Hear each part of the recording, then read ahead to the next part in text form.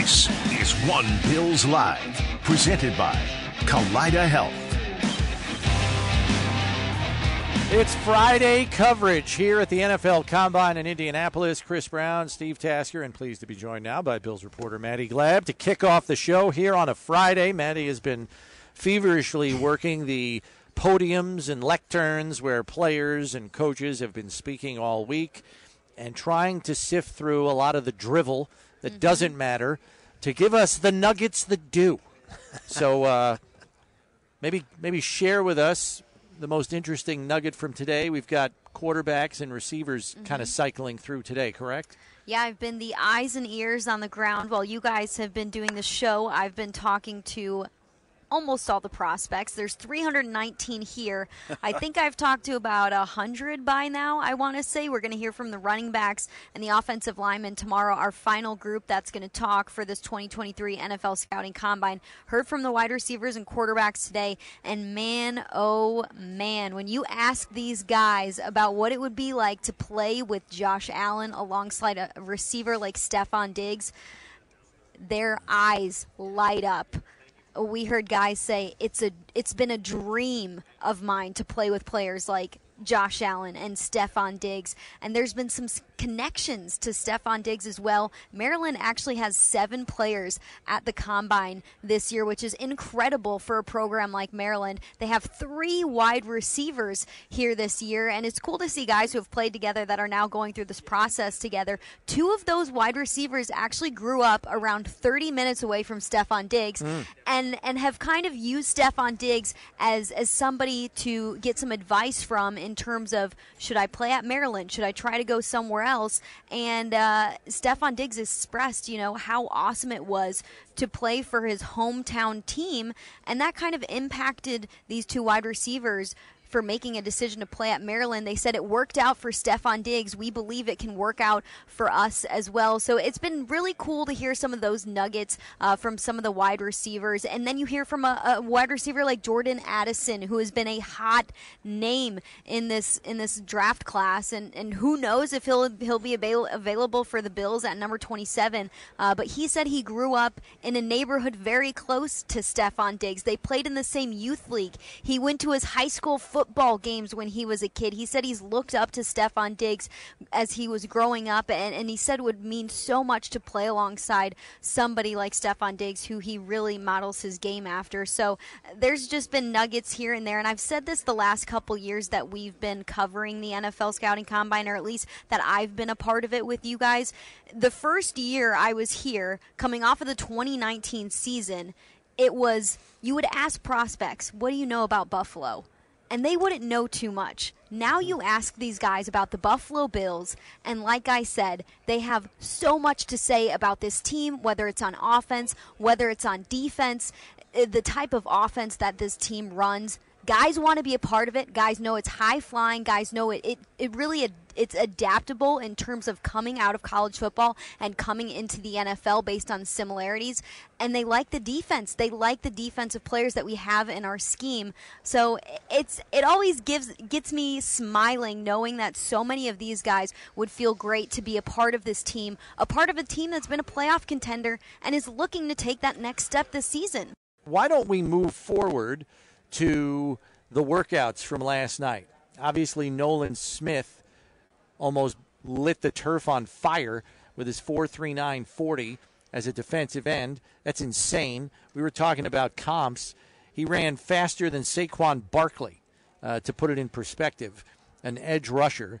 And, that's a guy that may not fit every scheme, but with a 41.5-inch vertical, among other things, he took the cake last night. Right. He's got the fastest 40 time of all people that have worked out so far, and not for nothing, the top 3 40 times last night, all SEC players. Are we surprised? SEC speed, baby, right? Right. He was 6'2", 238, so he's about the size of an old-time running back, but he runs like it.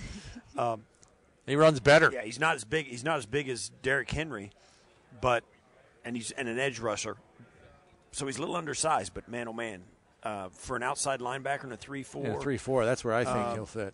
Yeah, and there was a great little video online of the Georgia Yes, football of them team. celebrating. Yeah, back You in know, Athens. You can imagine. Think about it. You got your college buddies, and you're sitting there, and you like, hey, the guys are running 40s tonight. Let's turn on NFL Network and watch. So they had a video of all the guys watching, Nolan run his 40, and, the roof came off the roof. They loved it, man. It's great seeing them. The weird thing was, half of them didn't have shirts on. Like, what exactly? Were they, like, bench pressing while watching? They Like, might have been. So Nolan Smith runs this 40. He comes off of the field to interview with NFL Network. Stacey Dales, I think, grabbed him, and he was visibly upset. He said he thought he ran his 40 at 85%. Then the time comes in. He sees it's a 4:39, and he lights up and is like, no, okay, we're good. We're good here. And then the funny thing about it, too, was, as you know, everybody gets 2 cracks at a 40, and so they come around in alphabetical order again, and they're in the R's, and they're like, okay, you're stepping up to the line, you're on deck. He's like, I'm good. I'm good. I'm going to sit on the 439. We don't need Call to me do crazy. this. So then Good all move. this chatter about these defensive linemen and these linebackers running these incredible 40 times, the wide receivers are up talking today to media, and they're asked, hey, do you feel like you guys need to step it up a notch because you have guys like Nolan Smith running a 4.39? And everybody laughed. I think Jackson Smith and Nigba was asked that question, or it must have been Zay Flowers, one of those 2 players. And they said, yeah, we've all talked about it here, and we think we got to do something because of what they put on tape and what they put on film last night. Yeah, it was pretty crazy. Yeah. The 3-cone drill is a drill that measures agility, change of direction skills, and if you can run a sub-7-second 3-cone drill, you're considered to be in relatively elite company in terms of agility and change of direction skills. They had a defensive end run a sub-7-second 3-cone drill, Jose Ramirez from Eastern Michigan. I'm sorry, that's stupid. Like, edge rushers running sub-7-second 3-cone drills is insane. Lucas Van Ness, by the way, ran a 7.02, so he was right there also. It's that time of year where these guys get to show you how ready they are, and that's why, and that's a small part, although the fun part of why they're here, to see if they are athletic enough. Most of these guys know the league knows they're athletic enough to play at some level and be some sort of level of NFL athlete. It's all the other stuff that they're measuring or finding out about here too. We'll talk a little bit as the show goes on about guys who maybe talk their way out of getting drafted by the things that happen here in the interview process, the medical examination, let alone the physical tests they go through. Another guy who tested pretty well yesterday was Jack Campbell, the linebacker out of Iowa, and we know this team's ties to Iowa players, A.J. Epinesa, Micah Hyde. This coaching staff likes the coaching staff over at Iowa and the way that they develop these players, and I got to listen in on Jack Campbell, and I was very impressed with what he had to say to media. He had this incredible quote where he compared playing linebacker to being a frog. Frogs have to exist on land and in water, he said. As a linebacker, I have to be able to stop the run, rush the passer, and be able to drop into coverage to stop the pass. He said you have to do so much as a frog. You also have to do so much as a linebacker. But anyways, this kid played with A.J. Epinesa. He had great things to say about A.J. Epinesa. He also grew up in the same town as Ike Bucker. The two went to high school Ike Bucker's together. another Iowa guy. Yeah, the two went to high school together, and he said it would be amazing to be in Buffalo to play alongside with a couple of guys that he's very familiar with. He says Ike Bucker and him are very close. They were childhood friends, basically, since they went to the same high school. So there are so many ties to guys on this team. I think we looked through every single prospect, 319 of them, to come up with ties that they have the guys on our roster and the connections, and I think you could find some connection for just about every single prospect here this weekend, especially the Florida and the Georgia kids. They have great things to say about James Cook and about Kaiir Elam. You draft an SEC guy, there's going to be a million SEC guys here every single year that you can make those connections to. So that's been really fun as well. But Jack Campbell is somebody that I've kind of started to get high on based on what he has said yesterday, a couple days ago, when he was talking to media. And then based on how he tested, too, his measurables are good, 6'4", almost 250 pounds. So if the Bills need a linebacker, if Tremaine Edmonds is not going to be a part of this team, he might be somebody that's interesting that this coaching staff could go after. Now, a lot of things have changed since they drafted Tremaine Edmonds. A lot of things have changed. But they traded up to get him, and they wanted that guy in their defense. They felt it was that important to jump up in the first round and get him. They got him, and he has been what they wanted him to be. He's a Pro Bowl, high-level athlete, and he's now played so well, he's going to make too much money for them to keep. The connection is, if that is still an important position for this coaching staff, do they do it again and get a guy like Jack Campbell? Because they may have to trade up in the first or maybe the second to get him. Would he be worth that, or would they do that given where their roster is today? Probably not. But as free agency transpires and it gets closer and things change, maybe it is. That's why, we were talking about that, Steve, and I think, the free agency process has to play itself out, and there is a very good list of free agent linebackers in addition to Tremaine Edmonds, where the supply could outweigh the demand. Yes. And maybe you can get a quote-unquote free agent bargain that takes care of that need if, in fact, you can't get Edmonds back in the fold because he's too expensive or the demand for his services are too high and the money gets ridiculous.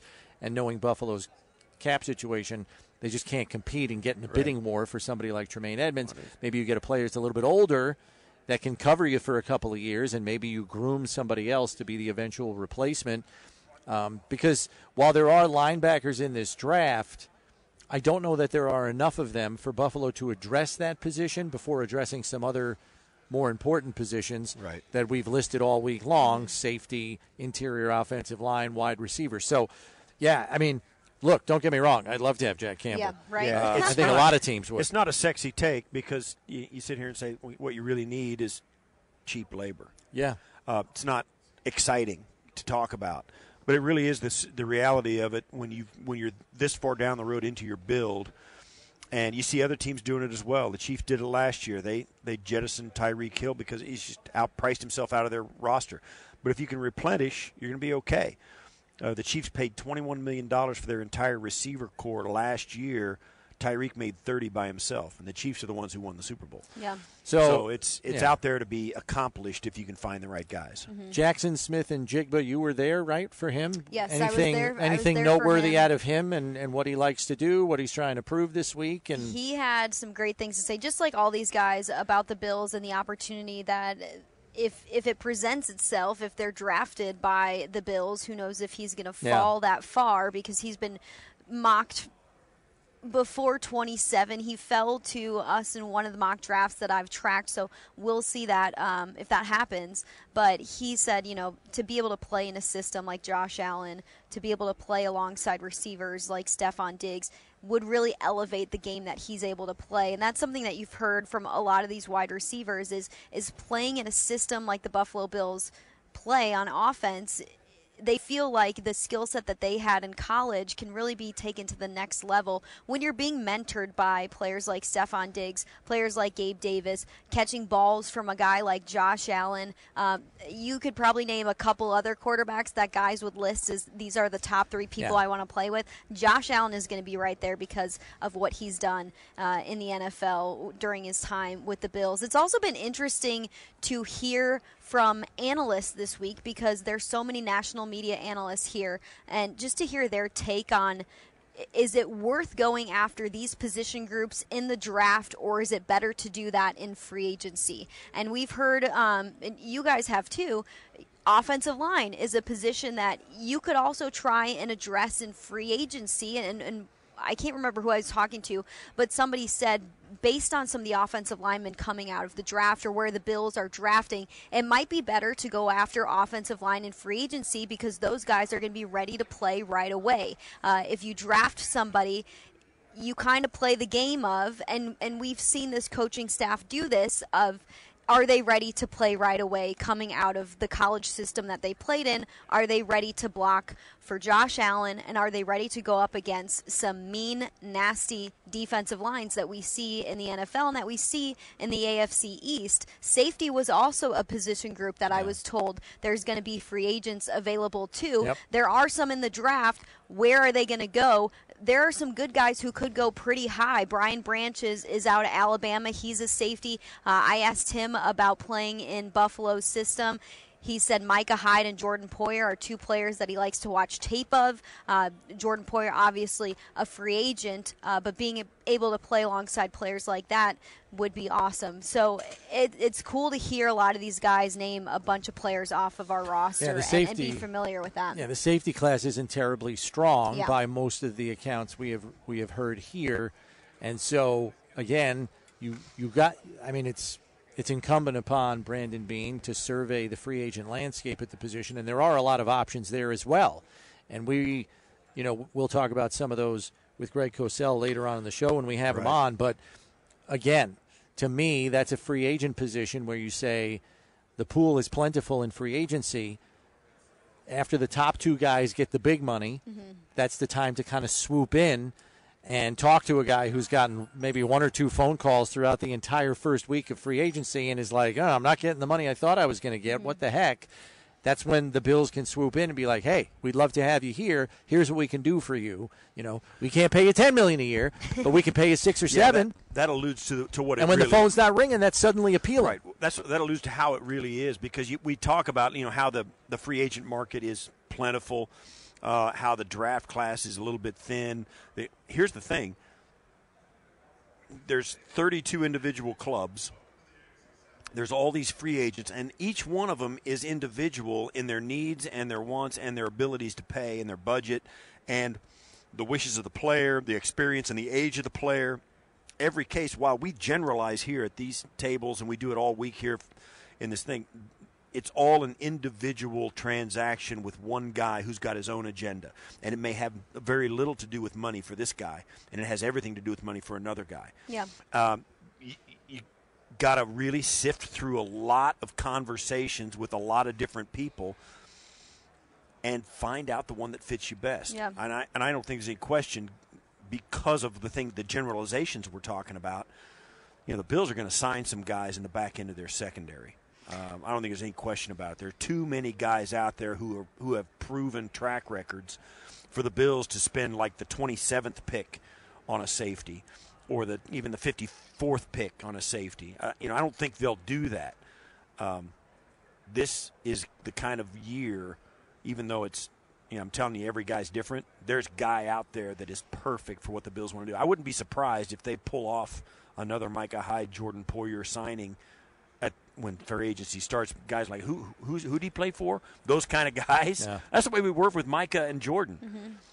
The team's back in 2017. The team is going to know, and they're going to pull out these names, and they're going to be perfect fits for what they want to do. How big, Maddy, does Darnell Washington look? Did you get to see him? Oh, my gosh. 6'7", I walked 275. up to the table that he was going to be at before he got there, and somebody that I knew that covered Georgia football said, just wait till you see him in person. He's even bigger in person than you would imagine based on his measurables, 6'7". Like 275. Yes. Yeah. He had to lean over to talk into the mic. He is a huge, huge dude. He talked about playing almost every single position as he was younger because you have this size, and of course he grew into what he was playing in. But he said he started off like playing some wide receiver. He also played on the offensive line. He played on the defensive line. He pretty much played everywhere and finally found a home at tight end. Massive dude. I kind of would like to see somebody that big on the Buffalo Bills squad. Yeah, right. I mean, he's a guy worth talking about just because he's an athletic. I don't know if I would call him an athletic freak. He's just measurable wise. Yeah. Yes, he is. Athleticism wise, I think he's like a build-up speed kind of guy because his legs are so long he can't pick him up and put him down in an explosive fashion, which I think would kind of be expected. The guy's so long. Yeah. I mean, his levers are so long, you know what I mean? Yeah. And I mean, even Tremaine would have to deal with that because his limbs are so long that, to be quick-footed is very hard for those guys. But he's athletic. I mean, hurdling people against Oregon in week 1 this past season after making a catch out on the sideline, hurdling linebackers, that gets people's attention. The thing that's different, I think, for him and that sets him apart, we always see guys that are kind of like that, but, it's hard to stand out physically in a room full of guys who stand out physically. Yeah. Where do we go back to? Every year they draft the traits at the top of the draft. Yeah. This guy has some of those traits. He called himself the most unique tight end in this year's draft class. I think it's also been interesting to hear from people on the outside and their thoughts on the Bills overall. I think we still live in the day and in the months of coming out of this season that didn't end the way we wanted it to. We wanted it to go longer, and you have questions leaving a season like this, and it's been nice and almost soothing to hear from national media people and to hear their take on this team and the fact that the Bills are still really great. They're a couple pieces away. They're going to be just as good, if not better, next season. Nothing to worry about. They have Josh Allen. They have those core pieces. They need to get a couple more in free agency and through the draft, but if they can hit on some of that, then we're looking at a team who's going to be better than they were last year. Yeah, schedule's pretty challenging. Got the AFC West this year. That's not going to be easy. NFC East this year. So their schedule's pretty tough. Especially knowing you've got road games at Philly, at Cincy, at Kansas City. That's a tough road to hoe there. Although I will say, I think Philadelphia's roster is going to look decidedly different because they have more free agents than the Bills do, and the Bills have 22. I think Philly has 24. A lot of expiring contracts, a lot of older players that are going to get overturned with some young players coming in. So be very interesting to see what all of these teams look like by the time we get to September. But for right now, yeah, I don't think the holes on Buffalo's roster are insurmountable by any stretch. And we know that Brandon Beane has retooled the roster before with great success. I think we all anticipate that he and his personnel department will be able to do it again. We have to take a break here. Maddy, thanks for giving us the 411 on the players. I know you'll be hitting it for a couple of more days here, so you keep doing your stuff and filling us in on Twitter at MadGlab. We'll keep an eye on that, as well as BuffaloBills.com through the weekend. Coming up, ESPN NFL draft analyst Matt Miller coming your way. He had a recent mock draft. You'll be happy to know he picked an interior offensive lineman for the Bills at 27. Who was it? We'll find out next here on One Bills Live, presented by Colada Health. It's Buffalo Bills Radio.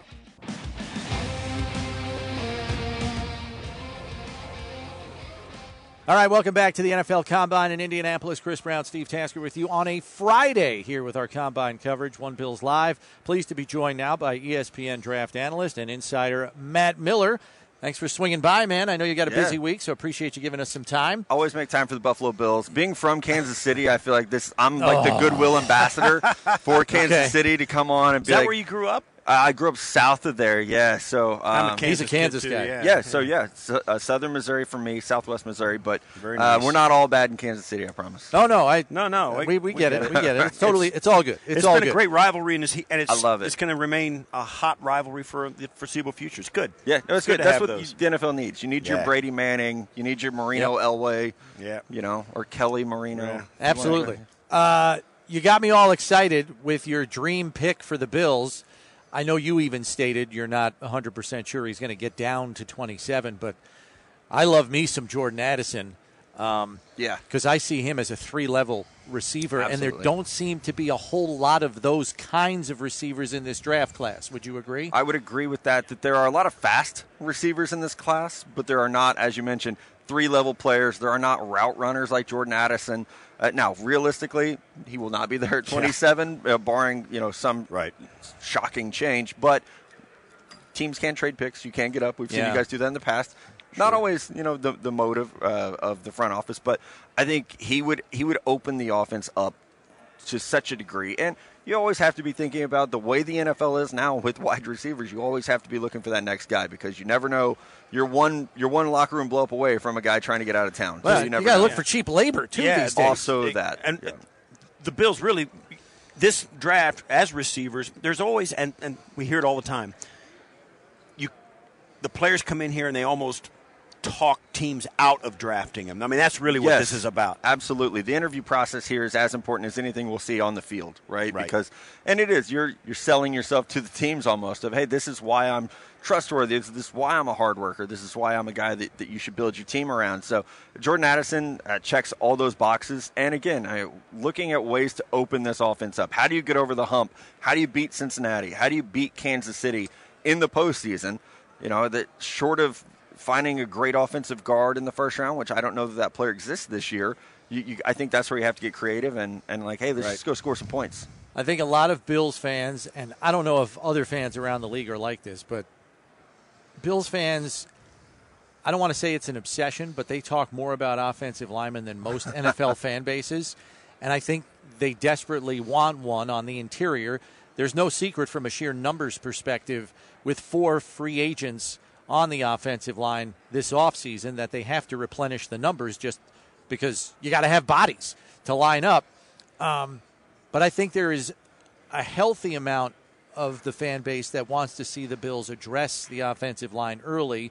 I know you mocked recently, Cody Mock, to the Bills at 27. Yeah. What is the most appealing thing about him, number one?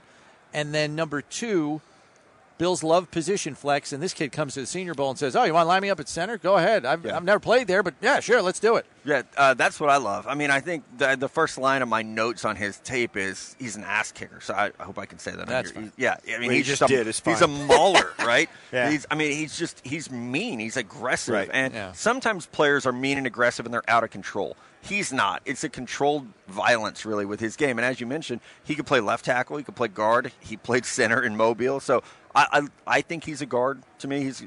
Put him inside with the way that he can just boost the run game to bring, playing offensive guards like being in a fist fight in a phone booth. And he's equipped for that. So I think he is that type of a tone setter a little bit. Now, his stock has probably gone down a little bit since the last mock draft we did right off the Senior Bowl where everyone was excited about him. So I would throw out the name Darnell Wright from Tennessee as a right tackle. I mean, he's played left tackle. He's played guard. But right tackle last year, we saw his stock go from, early day 3 to late round 1. He just really improved as a player. So I think he's an ascending prospect that would definitely solve some of those problems. Is he right tackle? I think right for the tackle, NFL or guard? I think right tackle. The length is there. The power is definitely there. Feet are there. And I think the hand power is there. And then the recency bias we all have because you see that the season end. And it's in the recent past, it's been Kansas City this, Kansas City that, and Rams as well. It's an offensive league. It is, yeah. Mike McCarthy doesn't want to believe it, right? But it's an offensive league. So, yeah, I do think you're always looking to, especially in the AFC. You do have Cincinnati. You do have Kansas City. You've got other teams that are up and coming. Buffalo, you've got to score. LA. Yeah, I mean, you got to score points. If you want to beat Buffalo, you're going to score 42 points if you're trying to win that game, it feels like. So I think we are going to see, last year it was everyone loaded up on wide receivers. A.J. Brown gets traded. Tyreek Hill gets traded. Devontae Adams gets traded. This year our correction could be, hey, offensive line is where we got to get better. And this draft class is not incredibly deep on the interior. So I think we could see teams overdraft a little bit late first round, those contenders, to try to get over that hump. The Bills need to replenish numbers at the safety position as well. Mm-hmm. We're getting kind of mixed opinions on the safety class, like not a lot of great guys. I know some people are mixed on the Branch kid from Alabama. Is he a slot corner or is he a safety? Right. Is he both? So if he's not in the safety class, that obviously hurts the safety class. I know the Brown kid from Penn State is a popular guy that a lot of people like. Beyond those two, though, does it get thin in a hurry? It does. Antonio Johnson from Texas A&M fits in that. Not with Branch, who you made a great point. Some people think he's a corner. Some think he's a safety. Yeah. Some think he's a nickel. It's a lot like Daxton Hill last year coming out of Michigan, who was picked 31 in the draft. Branch will probably go earlier than that. But it is a thin safety group. I think you're looking at guys who – I'm a big fan of Christopher Smith from Georgia. I like him. But he's undersized. Yeah, he's but at 188. Plays big. It's like watching Bob Sanders out there all over again. I'd like Chris Smith is someone who probably going to be a third-round pick. Maybe round 2. We'll see how well he does here. But I see a starter there. And I think that's the beauty of the safety position is you don't have to draft these guys in the first round. You can find those day 2. So you can find maybe a guy that could be starting caliber, maybe if not right away, maybe by the back half of his rookie season, like in round 3 and 4, you could still find that? I do think so. You're probably going to find, sorry, Steve, you're probably going to be like a little bit trait deficient. You know, it might be a guy who runs a 4.5 instead of a 4.4, or he might be 5'10 instead of 6 foot. But their play says, hey, I'm a starter in the NFL. At the top of this draft, it always happens, the money position, the edge rushers, quarterbacks, corners, and left tackles. How's that, the quarterback group, where you've got a handful of guys who may or may not be, the overdraft. You're going to have, in one of your drafts, you've got the Colts jumping up to get the Bears pick. Yeah. All of that's on the table for all of these teams because everybody's going to listen. Yeah. How do you think the money picks, the edge rushers and quarterbacks are going to affect the top of the draft? Yeah, I mean, they're going to go early. I mean, 4 quarterbacks in the top 10 feels like a lock at this point. Really? Yeah, and I think, we're going to see a handful of pass rushers as well. Will Anderson's going to go really early. Tyree Wilson's going to go very early from Texas Tech. Jalen Carter's still going to go very early. He's still going to go early. He's still going to go whatever early. You say. Yeah, and Lucas Van Ness from Iowa continues to climb. He's going to go early. So I think it's good news for Bills fans. You don't need a quarterback. Yours is pretty good. So you want more quarterbacks to go early, push down better position players. But I think we will see a run on edge rushers. We'll see a run on corners. So I think that, by the time you get to 27, your hope is somebody has slipped through the cracks. I don't think Tremaine Edmonds is going to fit in a price range where the Bills are going to be able to retain him. I think the demand for his services by 31 other clubs is just going to shoot his number through the roof, whether that's right, wrong, or indifferent. So with that in mind, I'm like scanning through these linebacker prospects, and there are a handful that are appealing to me. The thing that I keep coming back to, though, is natural instincts where they are an anticipatory player, not a reactive player, and it seems like they are becoming harder and harder to find. They are, especially at linebacker. It is. You're at, because in college, so many of these guys are just fast, so they don't have to have instincts because they can be a half a second late reading the play, but they're so fast that they make up for it. So, I struggle with that too. I think Drew Sanders from Arkansas, if you're trying to replace Edmonds, is that player who has he's just as long, right? 6'5", incredible length. He was at Alabama, transferred to Arkansas, became a captain, became a leader. I think he had several sacks this year, 3 forced fumbles, a pick, led the team in tackles, almost led the country in tackles. So he has that production. He has the instincts, I think. So let me ask you this about him specifically. First, what's the range where people think he's coming off the board? 2, some people believe he might be a better fit as like a 3-4 outside linebacker rusher because they like his rushing ability almost more than sitting him in a middle linebacker spot in a 4-3. Is there a general consensus on best fit for defensive scheme, and where do you think he's coming off the board? Where he comes off the board is probably early round 2, even though, his workouts last night were really impressive. Yeah. So you like that. And we talked about that. It's a weak class this year, so he could get pushed up a little bit. I think you could definitely play him on the outside, and I think he would be just fine. It would take some development would be the key. So, almost in a sense like Micah Parsons, where he came in, he's a linebacker, but you saw some rush potential, and they started pushing him that direction.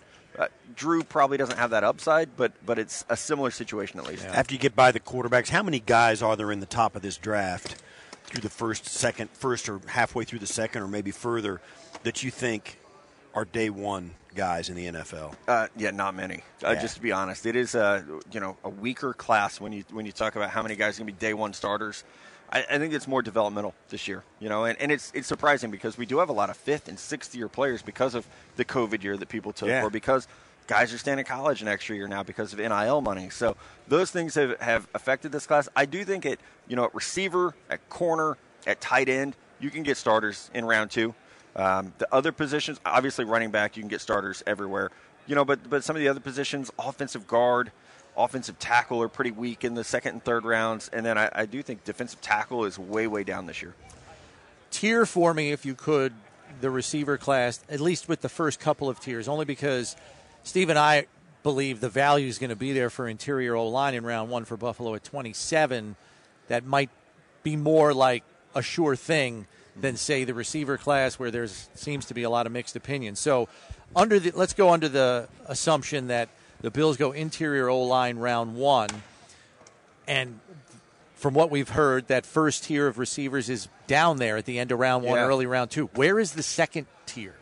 Probably late 2nd, early 3rd. I just feel like there's such a next round drop. down. Yeah, it's significant. So, Well, that's not bad because the Bills are picking late in guys. round 2, so that might work. And I think, Chris, it's how many receivers go in the first round? If a player like Zay Flowers slips to round 2, well, he's going to go early round 2 if he slips. Same with Jalen Hyatt from Tennessee. If he slips, it's going to be early round 2. So I think that's where that drop-off comes. From maybe the first 6 receivers who will be top 40 picks. After that, it's like you're really starting to reach for players. And then you get into the late second round of guys like Cedric Tillman from Tennessee or Rashee Rice from SMU, Josh Downs from North Carolina. Yep. You start to find some of those guys who maybe they're short, maybe they're a little bit slow, but can still be good players. Okay.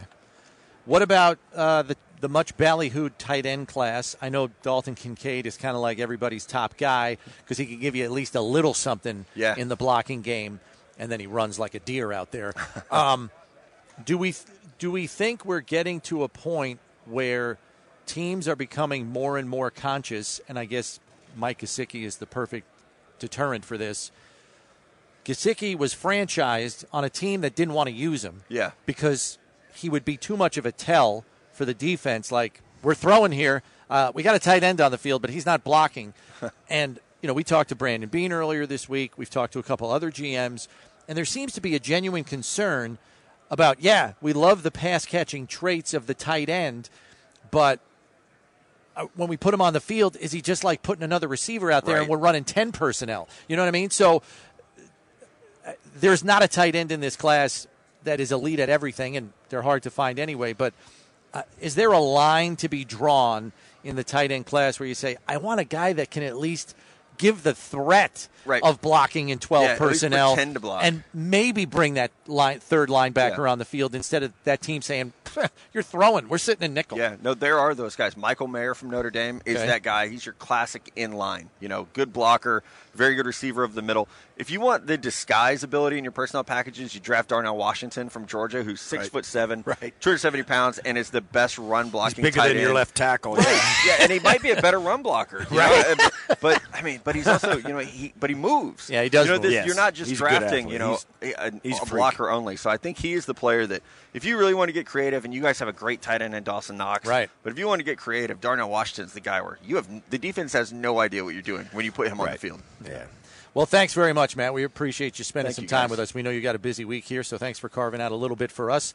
I feel smarter having talked to you, so thanks very much. We'll look forward to more of your work on ESPN.com as we get closer and closer to the draft. You got mocks coming up, I'm sure, right? Mocks coming up, big boards coming up. It's that time of year, so there's something new every day. I love it. Thanks, Matt. We appreciate it. We got to take a break here, but plenty more coming your way with our Combine coverage here on One Bills Live, presented by Kaleida Health. It's Buffalo Bills Radio. All right, we're back here at the NFL Combine having way too much fun in Indianapolis. And unfortunately, our producer, Jay Harris, is the butt of most of the jokes. So we drive over here today in a big SUV that we rented, drove all the way from Buffalo, and we're going to park it in a parking garage. Next, right and across it's a big the street. SUV. It's a big SUV. I will give you that. It's a land yacht. And no less than 5 times did he try to park that thing in that slot and could not fit it in. Well, and listen, there's like a parking space, and then there's like 3 empty. He's on the end, and there's like 3 empty beside him. Right. So just to paint the picture, the parking garage, as you would expect, has, it's a inclines. Ramp. Yeah, it's a ramp for every level, and they are the angled parking spaces. And the mistake that Jay made was he decided he wasn't going to pull straight into the space. He's going to back in. He was going to back in, which automatically puts your driving prowess at a distinct disadvantage because you're coming at a 45 angle like this to park in a 45 angle space like that. And in a giant SUV, navigating that turn, even with a backup camera with guardrails, is a challenge. So I'm the only one still in the vehicle with him at this point in time. And then he tells, after the first reverse situation, he says, okay, you guys can get out. I said, with pleasure. At that point, there are 5 onlookers. Hecklers. Hecklers. It was. I wasn't a heckler. I was just bent over in laughter. I actually pulled an abdominal muscle. I think I was cackling so hard I couldn't control myself by the third attempt because he kept backing up in the same exact place where he was. Right. He didn't change anything. He pulled forward, pulled backwards. It was right in the same spot. He could not get the vehicle and it was, parallel to the folks, line. It was not even close to being in that parking space, and yet he got out like he got out. He's like, I'm good, right? He kind of got. Yeah, he kind of did the shoulder stroke. Steve like, goes, I got this. Steve goes, and I said, do you want to look at what you just did? Look at this, and the car is like sitting cockamamie inside the lines. Well, there's a tire over the line. And he gets out of the car like I killed that. Look got it. All good. Like, no, Jay. So then he gets back in. Get back in there and do that again. And I said, why don't you? He did it again. And four again. Times. And again. I said, why don't you just pull halfway up the ramp and park across the middle so you can ruin everybody's day, not just ours? It was awful. So after he finished, now my abdominal muscles hurting again from laughing. I run out of coffee. My coffee's empty. Yeah, I don't even have anything to do while I'm watching this guy trying to park this. I'm like, so after it's all done, I said, Jay, that was special.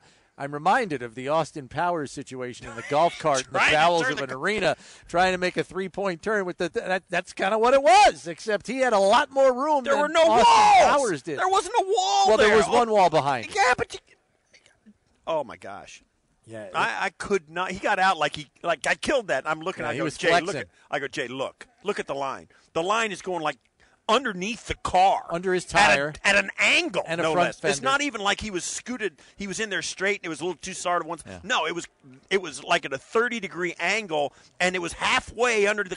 It could not have been a worse parking job. When he started, much like the grades that the NFLPA survey revealed for the Washington Commanders. That's right. That was an F-. F-. Jay got a G+. All right. I think we've harassed him enough. He's leaving. He's walking away. Let's let you know what's coming up next, since we just filled 8 minutes with that. But, man, was it worth it?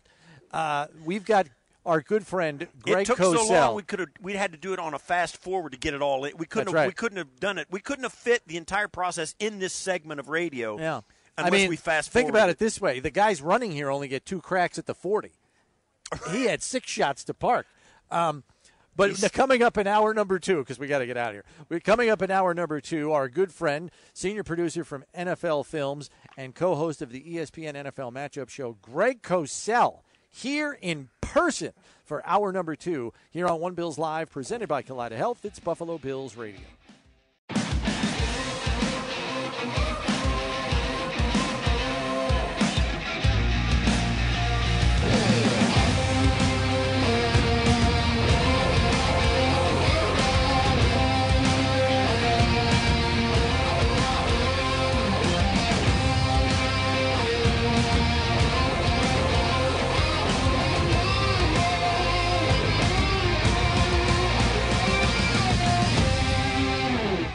This is One Bills Live, presented by Kaleida Health. All right, Combine coverage continues here on One Bills Live. Chris Brown, Steve Tasker with you live from the NFL Combine. And what better way to end the week, as we do almost every week during the regular season, here in the flesh, not on Zoom. Senior producer from NFL Films and co-host of ESPN's NFL Matchup Show. It is the one and only Greg Cosell, who's got reports everywhere. He's typing them up. He's printing them out. He's bringing them with him. He's got his cheat sheets here. And I have to start with the receiver class, Greg, because the Bills probably are in the market for a number 2. A number 2 receiver that's proven in the league may cost too much. Can the Bills find a number 2 quality receiver that maybe if he's not ready week 1, might be ready by like week 6, 7, 8 to really contribute to this offense? And I think that's something that they do need. I think that we know what Stephon Diggs is. We've talked about him, a great technician. He's clearly the number 1 with the Bills. But they've struggled, I think, over these last couple of years to really find that number 2. At times it looked like it might be Gabe Davis, but at other times it hasn't really quite worked out. I think we'd probably all agree that in an ideal world he's probably a 3. Yep. So they're looking for that number 2 that has Ideally, 3-level ability. That's what you really want. Because even though we've seen Diggs get vertical, Diggs is not truly a vertical dimension. I mean, he can get vertical, as we've discussed, because of his route running ability and his ability to set up corners, because he's really good in and out of breaks. He's really good at getting corners to turn and to get off their spot. But at the end of the day, he's not a true vertical dimension. So they need a 3-level receiver who can be a complement but can be a factor. Can you drop some names? Yes, I can. And I think there's two that I particularly like based on because I've done a bunch of receivers. I would say that Jordan Addison, who started at Pitt and was phenomenal with Kenny Pickett and then played at USC this past year, I would say he's one name. Okay. And the other name, and this is a receiver that I ended up watching his 2020 targets, his 2021 targets, and his 2022 targets because I kept thinking he was going to come out, and he stayed, and that's Zay Flowers. Yeah. Now, you're dealing with Zay Flowers. We do have his height and weight because he was at the Senior Bowl, and his size, I don't want to say it scares some, but, in an ideal world, you'd probably like a receiver that's a little bigger because he was 5'9" and a quarter and 182. Addison, we don't have the confirmed yet. I guess they're doing that maybe today or tomorrow here at the Combine, so we don't have those confirmed numbers yet. He's certainly not going to be 200 pounds. He's another guy that's a little smaller as well. 195 would be great. Correct. But I think both guys are somewhat technicians, relatively refined for college receivers. Mm-hmm. They do give you a 3-level dimension. Flowers is an explosive athlete. And, you can use Flowers and Addison on, jet sweeps, tunnel screens, bubble screens. They're good at those things as well. But they are 3-level guys that can get vertical. Okay, now the second problem. Bills pick at 27. Right. Either one of those guys going to be there. You know what? I think one of them will be. I can't sit here and say which one because receivers tend to be in the eye of the beholder. People always, Steve, as you know, want to make lists of receivers. I can't do that because I can't compare Zay Flowers at 5'9" and a quarter, 182 to Quentin Johnston, at 6'3" and a quarter and 215. I don't know how to compare those guys, so I can't make a list. You don't have a team to fit them into. Correct. Right. Yeah. So my guess is one of these guys will be there at 27. Now, I don't know how Brandon Beane and Sean McDermott think about these guys. I'm giving you, obviously my evaluation. So I got one right last year with James Cook. So, that's right. So, hey, who knows? 10 minutes after they picked him. No, I told you before. No, he's saying him and me. Right. With respect to these two receivers not being big, not the separation is a huge part. It has to be a huge part of their game if they're going to produce at the NFL level. So are you seeing enough consistent separation either at the top of the route or right off the snap if they're, if the guy's in off coverage, how are they getting off press man? I mean, I realize there's not a ton of press man. There's usually not. So what is your assessment of them in terms of consistent separation? Because we're envisioning, like from last year's offense for the Bills, the biggest thing was missing, at least in my opinion, was the easy button throws for Josh. Correct. And so can one of these guys bring that to the Bills' offense? And I think they can. It's funny. And here's an individual I'm sure you know, TJ Houshmandzadeh. Sure. Now, TJ is now a trainer of receivers, and he is a big believer in the two things you just talked about. He said the most important things are release and then at the top of the route. Right. So you have to separate. And those two things are not necessarily a function of pure speed or, which is why a lot of these drills, particularly running the 40, I used to sit with a coach, you probably know, Al Saunders, very good friend of mine, and he said, I would love to actually see guys run a 40 in the position they would be, leaving the line of scrimmage as opposed to in a track stance because that's what they do in football. Right. But the point I'm making is you just hit on two things that are absolutely critical. And you can see my note here about Zay Flowers did not see many reps versus press man. So the question is, but you can help that with formation, with motions. That's a learned technique. Right. You can teach that. You can teach that. Okay. Yes. So it's a little bit of a projection for Flowers because you haven't seen enough of it. Right. And I think for most wide receivers in college football, particularly in all these spread offenses, you don't see a lot of press man. You just don't. Because, first of all, there aren't that many good corners. And college defenses don't play a lot of that, right? Because the field is so big that depending on the formation, there's not a lot of help over the top, so you don't see a lot of press man. Right. So give me an idea about a little bit further down the list. So if the Bills, go interior offensive lineman in the first round or whatever. Yeah, and I haven't done a ton of these guys. Yeah, you get down a little bit further down the list, and we've been told this receiver class lacks a Julio Jones. It does. Calvin I had Johnson. a great conversation with a wide receiver coach the other night, and we both agreed there's no alpha dog in this class.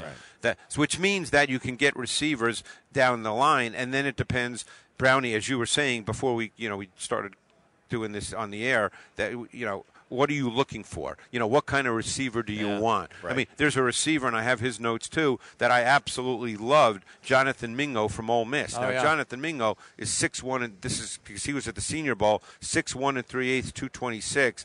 I really thought he was one of the most intriguing receivers I watched. I really liked him. You can line him up anywhere. Now, he's totally different from Flowers and Addison. Right. But I wouldn't be surprised if at this size, and he's going to run tomorrow on Saturday, it would not surprise me if he runs under 4.5. Yeah, I just see, and the thing that I wrestle with is like, okay, we've got these nice guys, Addison and Flowers. Are they too closely aligned with the kind of receiver that Khalil Shakir is, who I think is going to make a nice jump here in year 2? I would agree. Because he finished the season very strong. Yes. And so it's like, well, are they locking themselves in? I mean, you hear best player available all the time, but if there's a cluster of receivers, do they lean more towards a size player like a Mingo who's 6'1" and 3/8", 226? I mean, that's a guy that's 40, almost 50 pounds bigger than Zay Flowers. And great. And do they need that more? And it's a great point because, as you said, it's something popped into my head. What do we know about Josh Allen? He's not shy about throwing the football. He's not a risk-averse thrower. He's going to throw it, okay? And he's got arm arrogance. That's what a great Steve phrase. calls it. That's a great phrase. He'll fit I'm going to steal that from you. I stole it. So go ahead. Okay, I'm going to then steal it from whoever you stole it from. Yeah. I love it. So anyway, sometimes when you have a quarterback like that, you want a bigger receiver who can be more physical and more competitive going up to get the football because Josh is going to throw it. Yeah. It's going to be whether you got separation or not. Catch radius, right, those right. kinds of So things. that's why receivers very often become in the eye of the beholder and in how the team sees it. Brownie, you could well be right. I mean, I love Flowers, okay? Loved his tape. Did him for 3 years. Really like Addison. Good prospects. But maybe they're going to look at a 5'9" and a quarter guy and say, that's not what we want now. We got 3 of them. Yeah. Because if you recall, and we don't know what Shakir's going to do this year, although I think we'd agree based on what he did toward the end of the year, it looks like he's an upward trending player. Yeah, and he's probably their slot guy. Right. And if you recall, I really liked him going into last year's draft. Right. Yeah. So I thought he could be a really good pro, and I think he will be the slot guy. And it seemed like Josh developed a little more confidence in him later in the year. Yes, he did. He was throwing him the football. Yeah. So, they may want to look at a guy like Josh. Again, I don't know if they like him or not. I do. But the fact is he's over 6'1" and he's 226, and he is put together, and he's super competitive. What are we thinking in terms of his versatility, though, as a receiver? Is See, he limited to no, just being a Z? Or? No. And I actually thought, I hate making these comparisons because people listening are going to think, oh, I'm saying he's the exact guy. And I'm not. That's not what I'm saying. But I think the way his body type is and the way he plays the game, there's a little A.J. Brown and Deebo Samuel to him. Okay. Now, again, I don't want people to say I'm saying, hey, he's that guy. He's going to step in and be Deebo Samuel day one. That's not my point. But he plays that way. He had great formation versatility. He lined up in many different spots. Okay, good. You could even line him up in the backfield, at times if you want to do some of that stuff. So he's a guy that you don't have to throw it to him. You can hand it to him in certain situations. You can do some stuff. Yes. He's an athlete. Yes, he's an athlete. All right. Yeah, I love that. I'll sign up for that. Is there anybody, I don't know if you've gotten to tight ends yet, but this is a tight end class. I know. That's getting a lot of hypes. I've just done Kincaid. All right, so I did Mayer last summer, not yet this year. So let's talk about the tight end class this way, because I raised this point to Brandon Bean this week, and knowing, based on some of the people we've spoken with this week, there's a cluster of receivers at the end of round 1, top of round 2. They say the next tier may not come off the board till the bottom of round 2, early round 3. That's a big gap. So if you're a team that could use talent in the passing game, right, and the receiver value doesn't line up, How do you feel about pivoting and going to a pass-catching tight end to solve what you need in your passing game if receiver value is terrible where you're picking? Here would be my question, and this now is a philosophical question that Ken Dorsey and Sean need to figure out. I've always liked Dawson Knox, okay, and I think you guys do too. I think he's a pretty athletic guy. Yep. I think he can work the intermediate levels. I think he can run the seam. He's a pretty athletic guy. Absolutely. To me, and again, I'm not in the meetings. I'm not part of the process, so I don't know how it all gets played out. But I feel like there's more that can be done with Dawson Knox. Now, maybe you want another tight end as well, particularly one that can spread the formation, and Dalton Kincaid is certainly that guy. Yeah. Now, I really love Dalton Kincaid's tape. I think ultimately what he is he's really more of a split tight end. Obviously, he had to block a little bit. You can as long he's as detached. Yes, as long as guys want to, you can teach them blocking. I remember talking with a coach, in Kansas City about Tony Gonzalez early in his career. Wasn't a blocker at all, but he wanted to. So so you become a good enough blocker. Yeah, at least you got yourself a chance if you want to try. Right. Yeah. But Dalton Kincaid, to me, and again, I'm not comparing him to Travis Kelce because Kelsey's going to be a first ballot Hall of Famer and arguably the best pass catching tight end we've seen. But Kincaid can be used in that way. You can split him out. He can be a boundary X. I mean, you can use him in those kinds of ways. Yeah. I mean, because the class goes pretty deep. You have your athletic freaks like Darnell Washington, and then you've got other guys that have great production. Like Mike Mayer. He might not be a high-end athlete, but he's a do-everything tight end. He comes on the field in 12 personnel with another tight end. Right. That defense says, well, they might run the ball, but they may throw it too. Do I want to put the third linebacker on the field, or do I want to stay in nickel? And that gets into offensive philosophy again now with the run game, which we've talked about throughout the season. How do they see the run game now working as they go forward?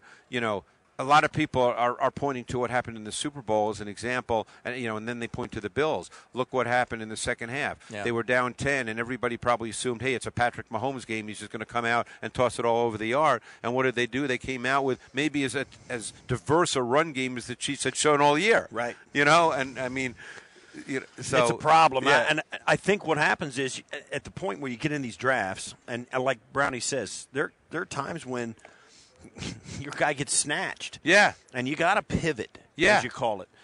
You're not going to take an offensive player at all. You're going to take a corner. You're going to take a D lineman. You're going to take a whatever linebacker. The Bills have a unique set of problems this year where they're going to miss their alpha dog linebacker, their alpha dog safety, who's been an all-pro.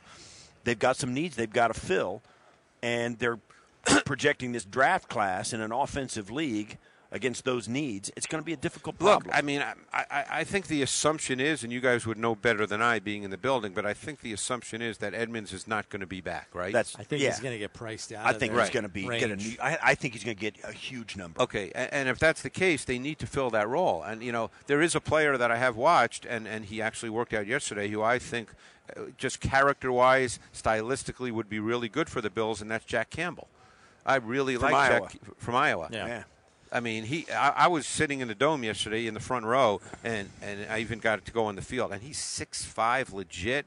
Maybe he's going to be 6'4" and whatever. But, I mean, he's a big man. Yeah. And he stands up, yeah. And he is really, really good in the box. He's really smart. He actually tested better than I think a lot of people thought. I love his film, and, unless he tested poorly, that wasn't going to be an issue for me. But he actually, I think of all the linebackers, he had the second best vertical jump. I mean, things that people look at. Yeah. You know how that goes, whether that means something or not. People do look at it. Particularly scouts, because they don't say, well, hey, the guy's the biggest why can't you do something? It's not me, it's you. Exactly. So my job shouldn't be on the line. So, to Steve's point, Brownie, maybe, because they're going to need to fill that position. Yeah. I mean, that's an important position in the defense. No, it is. I was kind of thinking that they'll sign a free agent that's not as costly. Maybe like an Al Singleton from Denver, who's 30 years old, won't cost as much as a Tremaine Edmonds. Right. And then backfill with a draft choice, probably not high in the draft because they've got other needs that they have to fill. I mean, we'll have to see what they do in free agency. Safety's another position, and the safety class is weak. I know. So with that in mind, maybe I'm going to throw a couple of free agent names at you. Tell me what you think. I know Adrian Amos did not have a great season last year. But he's a solid pro. But he's a proven player. The safety class is pretty deep, by the way, in free agency. Yes, There's a lot of starting safeties in free agency. Right. So Adrian Amos was a guy I thought they could afford, 30 years old, not super costly. Thornhill's an intriguing guy from the Chiefs, much younger. He's probably looking to make big money. I don't know where the money's going to come in, but does anybody really appeal to you that isn't going to break the bank? I'll tell you who I really like because I know him well, and I liked him going back 3 years before he became a full-time starter. I really like Marcus Epps. Okay. And I think he's interchangeable. I think you're going to need that. I think he can fit what the Bills want to do. Okay. And my sense is with this safety class in free agency, which is pretty good, that I'm not sure Epps is going to be at the top of the list money-wise. Okay. But I really like Marcus Epps. Knowing what I know about the Bills and what I've seen them do in the past, there's going to be a name like these names we're talking about where Bills fans and the normal outside of the people, if we go down and look at the list, right, are going to say, they got Micah Hyde and Jordan Poyer. Those are the first two guys they signed. Who are they? Right. It's going to be kind of those and they turn into guys that these guys feel like fit their system and they're going to flourish. The other player I really like, Brownie, but he may be a little more of a true box guy. I think that's his strength. I think he can play on the back end, but I don't know if that's his strength. I really like Donovan Wilson. Okay. I think his tape's really good. He's physical. He's a swagger guy. He brings a swagger to your defense. Okay. Now, I think he can play on the back end. I just don't know if that's where you'd want to play him a lot. Yeah, physical downhill player. Can he play in the back? Can he cover the deep half? He shows up on film Michael all will the do the time. deep half. So, but he shows up on film all the time. Okay. How old is he? Because I don't even know what his age is. Yeah, I don't know. I don't think he's played a long time. I can't imagine he's. Oh yeah, 2019 draft. Yeah. Okay. Yeah. All right. I'll listen to that. Because I think I think Poyer is going to be priced out of their market as well. So I really don't expect Edmonds. And it sounds Poyer like, look, back. I know it always comes down to money, but Poyer's been making a lot of comments, about the taxes and where he wants to play and all that. So who knows, But I don't think they'll re-sign him either. So I know you mentioned Jack Campbell. Drew Sanders is another linebacker. Who I haven't done yet. But the Alabama transfer went to Arkansas, became a team captain, really lit it up there. The dichotomy there in terms of an opinion on him is he flashes so much as a pass rusher that I'm wondering if there are going to if the demand for him is going to be that much greater because there might be some 3-4 teams that see him as an outside linebacker rush off the edge guy, which would be a new thing for him full time. Yeah, mostly stacked, but he did show he could rush the quarterback. Right, and so then so my concern is that guy flies off the board because not only are 4-3 teams interested in what he can do as a middle, but now you got 3-4 teams that might say, you know what, we can work with that. Right. Well, it's a money spot too. You got edge rushers, corners, QBs. Those are the money spots. Yeah. And it's just like quarterbacks get pushed to the front of the draft. So do these other money positions. Guys get overdrafted, and when you got a guy that's got that kind of ability and those kind of measurables, teams would take a chance on him. Yep. Greg, good to be with you. Thanks for making time for us and joining us on yet another it's Friday. Great to be with you guys in person. We'll catch up with you as we get closer to the draft, for sure. and you've got more of these lovely sheets for us to work with and cheat off of. By the time the draft comes, I'll have 250 of these. That's great. Oh my gosh. Yeah. Back in the tunnel or the basement That's or the cave. That's or right. What you got to have like a nickname for your little office, right? You call it the cave? I'm sure your wife's got a nickname for it. What does she call it? I don't call it anything. It's just I've got my setup because I don't work at home. I live 9 minutes from the office. I probably work 70 hours a week, but I don't work at home. Because I can go to the office. Right. Yeah. Even on weekends, it's 9 minutes. It's no big deal. It's like going for a loaf of bread. Yeah, so I just that's what I do. I've got my whole setup. I'm comfortable. That's the way I do it. All right. Well, enjoy your meeting with coaches and talking ball here this weekend. Yep. We know you're doing some of that. Yep. And we'll catch up with you as we get closer to the draft. That's Greg Cosell, senior producer from NFL Films, co-host of the ESPN NFL Matchup Show. We'll take a break here. Be back with more from the NFL Combine in Indy on One Bills Live, presented by Kaleida Health. It's Buffalo Bills Radio.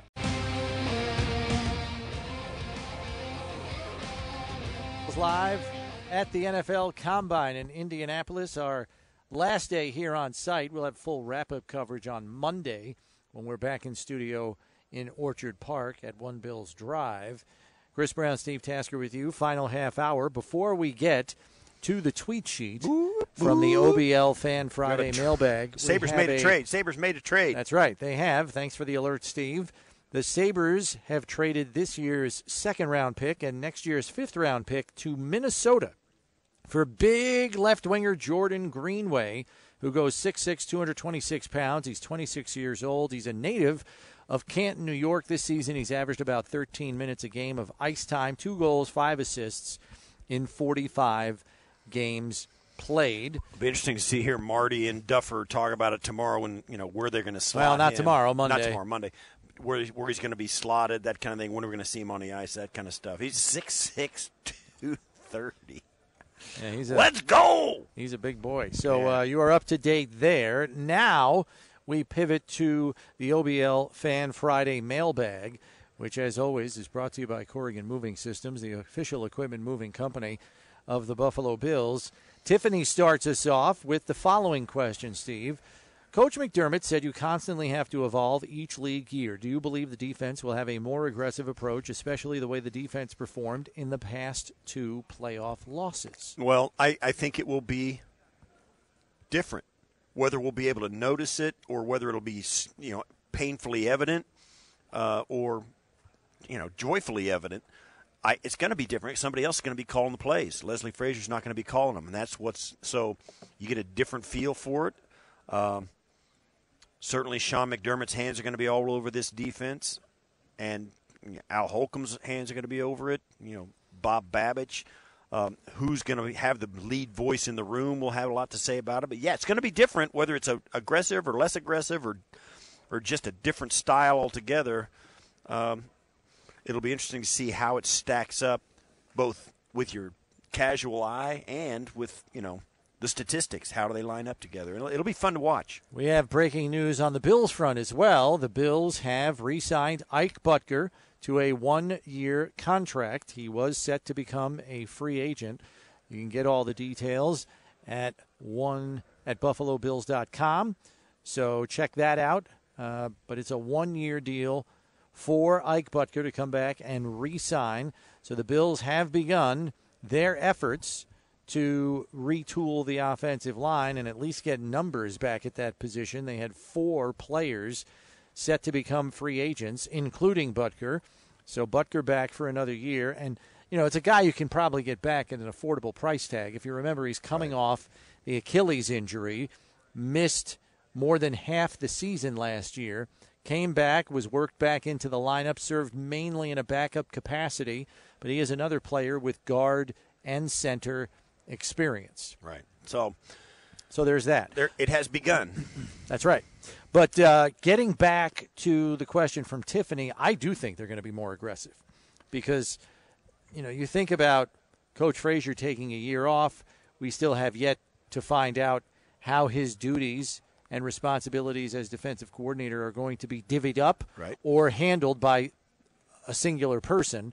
We'll have to see who that is, who's calling the plays on game day. So these are questions that they are working through right now. Coach McDermott, I guess, in due course will let us know what the plan is going forward. But it was interesting that Ron Rivera was asked specifically about Sean McDermott as a play caller after the Leslie Frazier news came down earlier this week. And Ron Rivera very quickly and succinctly said, Sean McDermott is an aggressive play caller. I tend to think that the play calling on defense will be more aggressive. And when we had Coach McDermott sitting here with us, Steve, I relayed the stat to him that he was probably all too aware of. 3rd and 4, 3rd and 5, defensively against the pass, the Bills gave up a conversion rate of 59%. I think it's safe to say that does not meet Coach McDermott's standard. And I know there was a lot of fan criticism at the end of the season that the Bills were too passive defensively. So no matter what the decision is going into 2023, I certainly, whether you want to stamp them as an aggressive defense, I don't know if you want to do that, but I think it's safe to say they're going to be more aggressive than they were last year. Well, at least situationally. Yes. I remember you go through the stretch this year where, it was always 3rd and 12 or 3rd and 14, and they gave up, it seems, an inordinate amount of conversions on 3rd and long this year, just because of the style of defense they were playing. And, man, it was frustrating. And I know we heard it from fans throughout the season. So don't know if that'll change or how hard, what it will look like. But I think there is going to be a big difference in how this defense looks and feels to the fans. Whether it will stack up statistically with the way it has been over the last 5 years, because Leslie Frazier had him at the top of every category statistically. We'll see. We'll see. Maybe they're willing to give a little bit of, analytics, domination to maybe playmaking a little bit more. Yeah, maybe. It's a mix of scheme and personnel. Sure. So, yeah. Next from Jack, what's been the buzz with wide receivers? Seems like the meat might be day 2 guys. Who are those in the know excited to see, or who's making a good impression? Very intrigued by Ohio State's Smith and Jigba. I think he could be there at 27, or if they go elsewhere, Jalen Hyatt could be a nice round 2 guy. Yeah, it's hard to say, Jack, because they haven't worked out yet. They're only meeting the media today. They will work out tomorrow. So as far as workout numbers, we'll get more of a sense tomorrow on those players. I think Smith and Jigba has some stuff to prove here. First of all, that he's healthy after playing only 2 games this past season due to a foot injury. So after lighting it up as one of the top 3 receivers the previous year, when, oh, by the way, he had Garrett Wilson and Chris Olave in the receiving corps with him. He only plays 2 games this year. Granted, he still has Marvin Harrison Jr. with him. But then he gets hurt, and he misses the rest of the year. He's got to prove that he's healthy. I think he's got to run well because he is an undersized guy. And he has to look supremely sharp in his route running because he is being tabbed as one of the best route runners in the class. Show it. Right. And then from there, you hope your film holds up for you and do well in the interviews. That's right. You got to hit it out of the park, be the right guy, and fit the right scheme. But, some of these guys have whatever questions they have about them. Here's the thing that you got to know. The player himself and his representation should know what those questions are and have a plan for answering them in a positive way. Now, when you get on the field, there ain't no hiding it. You got to do it. On interviews, they can coach him up. They can coach him up and say the right things and be the right things, have the right mindset going in to sit down and talk to him. But when they get on the field, there's no hiding what you can and cannot do. And that's sometimes where these guys, that's the only place where they can't practice enough to get out of it.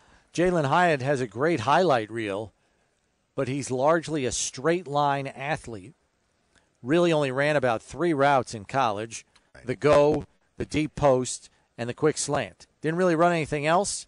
I don't know if he's a guy that can help you in the middle of the field because we haven't seen him do it, and he's kind of high cut. Those Long guys legs, that are all legs have trouble dropping their weight and getting in and out of breaks. Right. So can the guy even execute a double move at the NFL level and get separation? I don't know. So I think there are question marks on Hyatt from that perspective, and I would agree with Jack. He's probably a round 2 guy. Is he appealing to the Bills? He certainly has size. Does he have enough versatility to offer something different than, say, a Gabe Davis? I don't know, and that's something for the Bills to have to decide. We heard Greg Cosell last segment talking about Jonathan Mingo from Ole Miss, a player with size at 6'1.5", 226, not going to have sudden explosiveness, but certainly has a wide catch radius. You would think that would mesh well with what Josh Allen does, as he's not afraid to give his receivers chances. Where does he fall? He might not be until the top of round 3, but that's to be determined later on down the line here. Let's go to another question here in the mailbag. This is from Autumn. She said, if there was one player and only one player that you would pick for the Bills at any position as your dream player to add to the roster, who would it be and why? Oh, it'd probably be one of the left tackles at the top of the draft. Roderick Jones from Georgia? Jones, probably from Georgia. Yeah, he'd be high on my list, too. He's a guy that looks to me like a guy's going to play left tackle in the National Football League for 15 years, or maybe as long as he wants to, and walk off and have a shot at the Hall of Fame. I mean, that's the kind of physicality he brings to the table, his athleticism, all of that stuff. So, then you're set to do whatever you want. You pull him in and, all of a sudden, even Deion Dawkins shuffles down. I mean, Deion goes to right tackle, and this guy comes in, plug him in at left tackle. And how about this? Think about this for a second.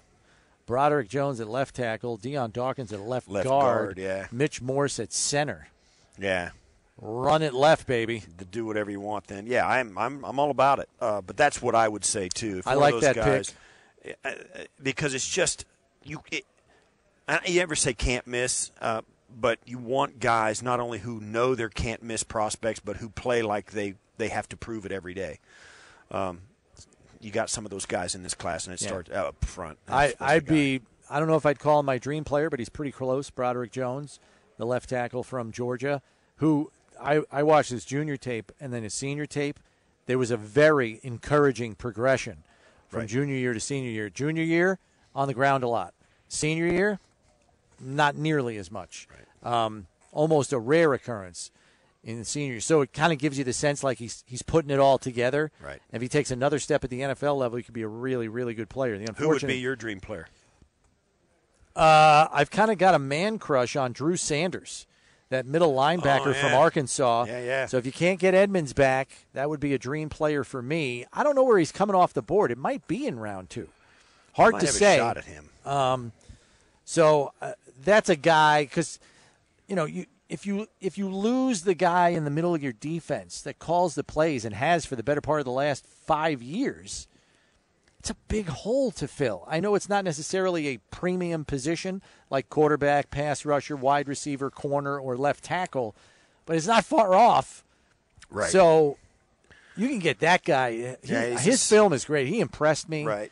Covers a ton of ground. He's just as long as Edmonds is. I'm really curious to watch him test. He was a 5-star out of high school, couldn't get on the field at Alabama because he's playing behind some other 5-stars.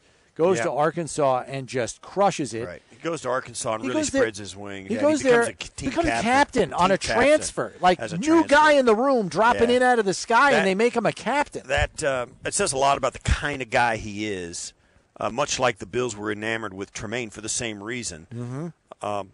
You want a guy that when he speaks and calls a defense in the huddle, guys are like, okay, let's go. He seems to be that kind of guy. It's an impressive resume he brought with him after transferring away from Alabama to get on the field and playing so well at Arkansas. It says a lot. It's a little bit like that, and they're completely different guys. But Russ Wilson did the same thing when he came and went to Wisconsin after playing baseball and all that. He emerged as the guy that they rallied around as well at Wisconsin. So it's that kind of willingness to move and do something to get on the field and making it the right decision after the fact. So that's the mailbag in a nutshell. And some interesting comments. We were talking to Maddy earlier about some of the things that players were saying. The Kentucky quarterback, Will Levis, who could go, somewhere in the first 15 picks, maybe lasts a little bit longer. Right. Somebody asked him why he made the decision to throw at the combine. His direct quote, because I've got a cannon and I want to show it off. He's not lacking for confidence. He's got confidence, too. He's going to show that off. That's cool. Some of that's hyperbole, but it happens every year, and I'm not going to say I kind of chuckle about it or whatever. But these young guys come in and they play at those Power 5 schools, and it's nice. You got 80,000 people watching you, and you got big time TV watching you, and you're on a big time bowl game and a lot of attention. When you step out of the tunnel in an NFL game, everybody you are unimpressive to everybody else on the field. Nobody else is looking at you like I can't remember. You know what I mean? So if he says I got a cannon for an arm, so does every backup quarterback in the NFL. So. It's not about how far you can throw it. Right. It's that you can hit people. Yeah, it's just a different world up here. And I love these guys that come out with confidence because, either they have dominated wherever they've been. Well, and if you don't believe in yourself, what the heck are you doing? I get it. Believing in yourself has nothing to do with the words that come out of your mouth. Okay. So, it always makes me like, okay, because I've seen so many guys. You got it all figured out. Listen, we live in a Josh Allen, Pat Mahomes, Joe Burrow, Justin Herbert, Trevor Lawrence world. I don't know who Will Levis is. Maybe he belongs in that crew.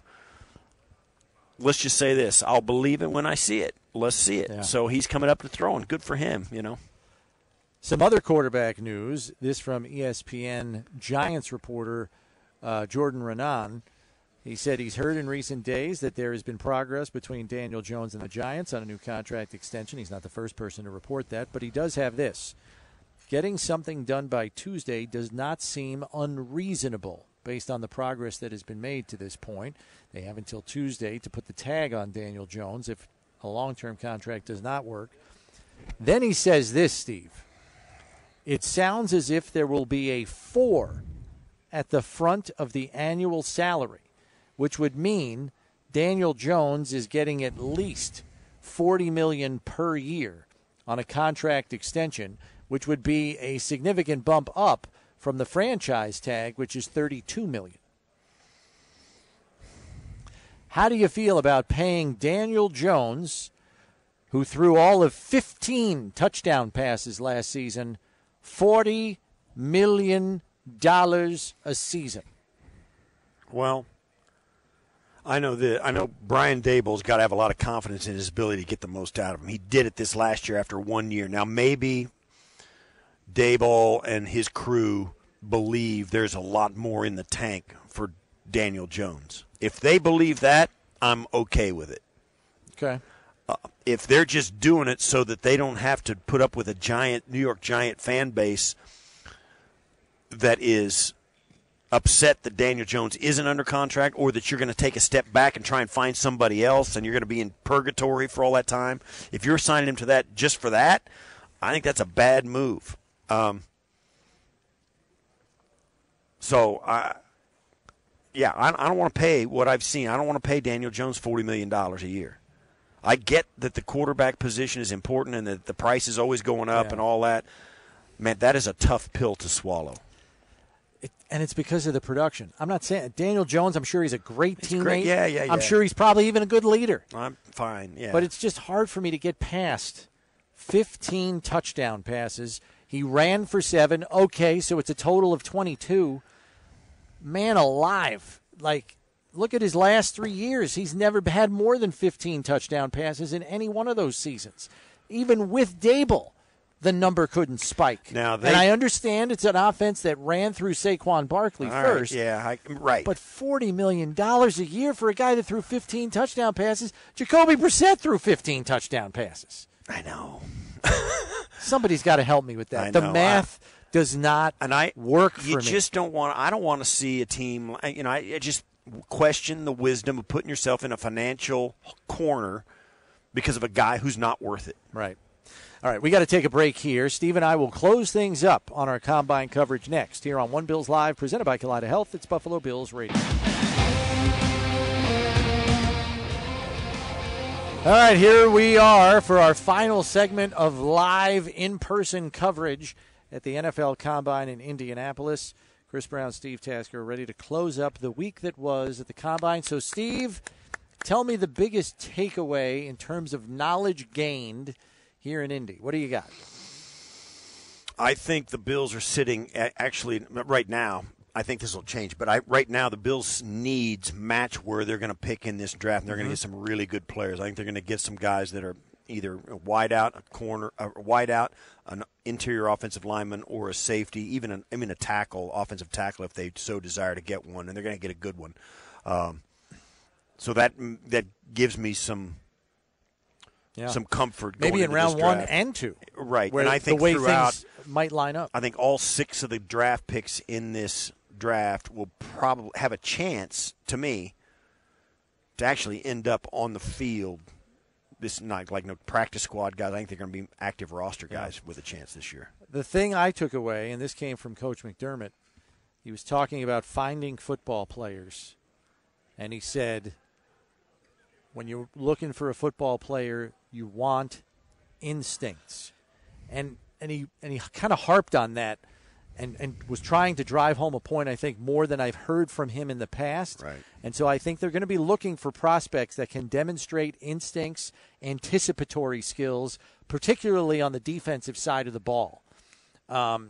So if a guy like Tremaine Edmonds isn't back, I think Right. they're looking for an instinctive middle linebacker, kind of in the Luke Kuechly mold that he had down in Carolina. Yeah, well, everybody's looking for Luke Kuechly, but we got, we'll see, though. It's going to be interesting. Yeah. Free agency on the horizon, and we'll see how the draft turns out. Our thanks to our crew back at Network Control in Orchard Park. Thanks for connecting us and making us look good back here. Thanks to our crew here on hand, including Maddy Glab, Josh Pullman, James Acton, Jonathan Harkey, and our producer extraordinaire, Jay Harris, who I'm frightened to say has got the first drive back home. Yeah, we'll see good you luck. Monday.